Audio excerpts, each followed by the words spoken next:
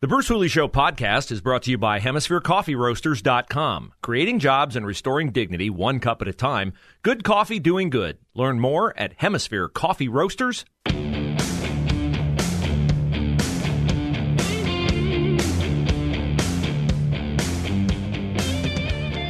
So the J.D. Vance, Tim Ryan race is very tight, the polls say. Maybe the polls are wrong. The polls could be wrong because I think Republicans in the past have been undersampled. Remember, Trump was in a dogfight to win Ohio in 2020? Oh, he won it in 2016. Joe Biden's making a move in Ohio. Trump won it by what, 8, 9 points? How does that happen? I mean, polling is very sophisticated. The one thing polling cannot account for is people not being truthful. And J.D. Vance, yesterday with Martha McCallum, was answering a question about, these polls are tight, J.D., and, why are they so tight? Because Trump carried the state, and maybe you're underperforming. I thought J.D. Vance had a pretty insightful take on that particular opinion. I'm not sure it actually is that tight. If you remember the polls in 2020, Trump was going to lose by a point, maybe win Ohio by a point. Of course, he won by 8 points. The simple fact is a lot of the people who are most dedicated to me and to my campaign are not going to trust a pollster question, in part because Joe Biden, the President of the United States, is calling them extremists for voting for the wrong people. We're going to win. We're going to win this race. Okay, so you say, well, how are they going to know if you out there in rural Ohio tells a pollster that you're going to vote for J.D. Vance or whoever? Sometimes you can judge the reaction that you might get based upon the reaction that others get. Take, for instance, your Pennsylvania Senate race. Now, John Fetterman, the lieutenant governor of Pennsylvania, the Quasimodo of political candidates, except Quasimodo's lump was on his back. John Fetterman's is on the back of his neck. Stroke victim John Fetterman. And I'm not going to waste my time with all the self-evident wishes for John Fetterman's health. Clearly, I don't want the man to die. I just don't want him to be a senator. John Fetterman had a huge lead in Pennsylvania. And Mehmet Oz started his campaign kind of clumsy, and he was painted a carpetbagger by John Fetterman. But Fetterman had the stroke, and he wasn't on the campaign trail. And people began to wonder, is this guy going to be able to do the job that he's wanting to be elected to do? Because he didn't hold any press conferences. He spoke in 6 and 7 minute rallies, which were very, very, very tightly controlled. Well, finally, because Mehmet Oz has been making gains progressively in the polls, John Fetterman is having to relax basically he's got to stop playing hide and seek. So, of course, the first interview that he gave was to someone from MSNBC, right? I mean, who could you get that would be more friendly to you as a wacko liberal Democrat who wants to release half the murderers in prison and who wants to legalize drugs? Who could you get that would be more kind to you than MSNBC? So MSNBC sent Dasha Burns to interview John Fetterman. Well, after she got done interviewing John Fetterman, she went on MSNBC to talk about the hoops they had to jump through so that John Fetterman could follow their line of questioning. We had a monitor set up so that he could read my questions because he still has lingering auditory processing issues as a result of the stroke, which means he has a hard time understanding what he's hearing. Now, once he reads the question, he's able to understand. You'll hear he also still has some problems, some challenges with speech. And I'll say, Katie, that just in some of the small talk prior to the interview, before the closed captioning was up and running, it did seem that he had a hard time understanding our conversation. Saw and heard there the auditory processing challenges, the speech challenges. I've spoken with stroke experts. They say folks can fully recover from that. But the caveat that every expert gives is that they can't fully assess a patient without details on their health records, without that information that the campaign has yet to disclose. We've asked multiple times for medical records. We've asked for interviews with someone from his medical team. Those requests have so far been denied to NBC News and other outlets that have requested this. Now, why would they be denying those medical reports? I mean, if you tell everybody John Fetterman is okay to serve in the United States Senate and being a senator is all about getting up and debating and hearing questions and responding quickly and thinking off the top of your head, Why would they not issue his medical records? HIPAA. Privacy. Oh, they'll hide behind HIPAA, of course. But here's the deal. When she says John Fetterman, quote, still has some problems with speech, what does she mean? Well, she might be referencing a few of these instances. The Eagles are so much better than the Eagles.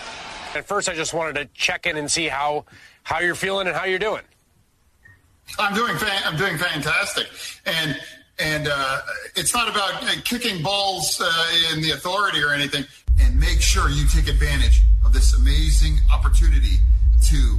The only thing you have, Stan, to lose is your record. What is wrong with demanding for an easy, safe kind of their income, a path to a safe place for them to win? And I can champion the union way of life in D.C. I'm sure he's fine, right? Everything's okay. So MSNBC, poor Dasha Burns goes on TV and does the one thing you're not allowed to do on TV on MSNBC. She tells the truth. She tells the truth. He still has issues. We had to write our questions out, closed caption our questions for him because he can't process auditorily, is what she said. Which means you can't talk to him and he can't understand it. That's what she means. Okay, so she goes on and she gives that report, which you just heard, and she gets eviscerated by MSNBC viewers to the point, and NBC viewers, to the point she has to go on the Today Show with Savannah Guthrie and explain herself. We can only report our own.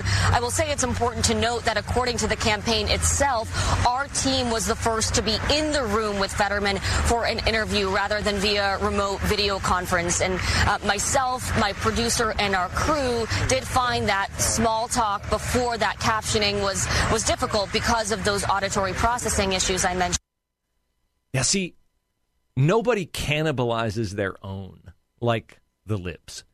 So after she went in and talked to Fetterman, and she remarked on MSNBC about, you had a lot of difficulty following us, and we've asked for the medical records, and we didn't get them. All the liberal rags that had done interviews with Fetterman via Zoom came out to go, no. We've interviewed John Fetterman, and he's sharp as a tack. Like the man is he's on top of everything. When you interview somebody by Zoom, how do you know there's not somebody else in the room telling them the questions or writing down the answers and sliding them over to John Fetterman on a piece of paper? See, all the people who interviewed him by Zoom came out of the woodwork. They go, no, he's fine. He's great. Everything's cool. And she goes on NBC and goes, we were the first ones to do it in person. Now, just ask yourself. If Ron DeSantis or Donald Trump or Tom Cotton or Ted Cruz or Jim Jordan or J.D. Vance or any Republican talked like John Fetterman or talked like Joe Biden, any of them, would they be given, we certainly hope they get better. I'm sure he's fine. No, what are you talking about? He's on top of everything. This kind of double standard is so transparent. Everyone can see through it. And when I say everyone, I mean even Democrats. Even Democrats can see through this.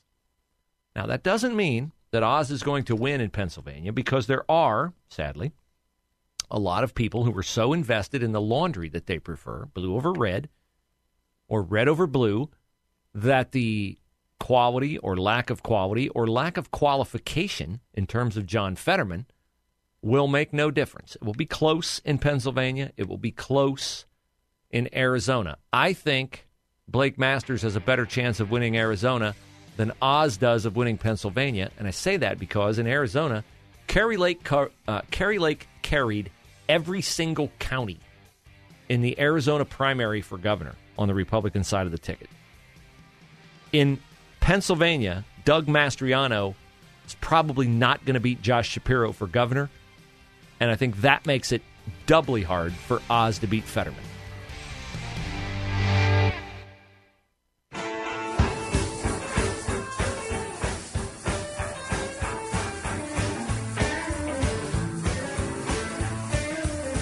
Yes, I did ignore the Cleveland Guardians all season long as a protest toward them changing their name. And, of course, I thought, well, if I don't watch, then this might be the year that they win the World Series. And I'll miss it. And so I sat down last night to watch it, and it's just more of the same that I've seen 1,000 times before. The plucky little engine that could Indians. And, yes, they are the Indians. They'll always be the Indians. Losing to the New York Yankees. You can follow the playoffs on our sister station, 95.9. We are the home of the Indians/Guardians. And they just can't score. They cannot score. They've played 33 innings of postseason baseball, and they've scored 4 runs. They had the bases loaded last night with 1 out, their 4th, 5th, and 6th hitters coming up. They scored no additional runs, and the very next time the Yankees came up, their 9th batter hit a home run. So that makes him about the millionth guy to become a superstar once he puts on the Yankee pinstripes. And I'm just done. I'm done with the Indians being good enough to get my hopes up, which is to say good enough to crush my hopes. So I'm out on the Indians. Not going to be invested in the Indians again, at least until they play game 2 on Thursday. At least until then. I'm out. I'm all out. Now,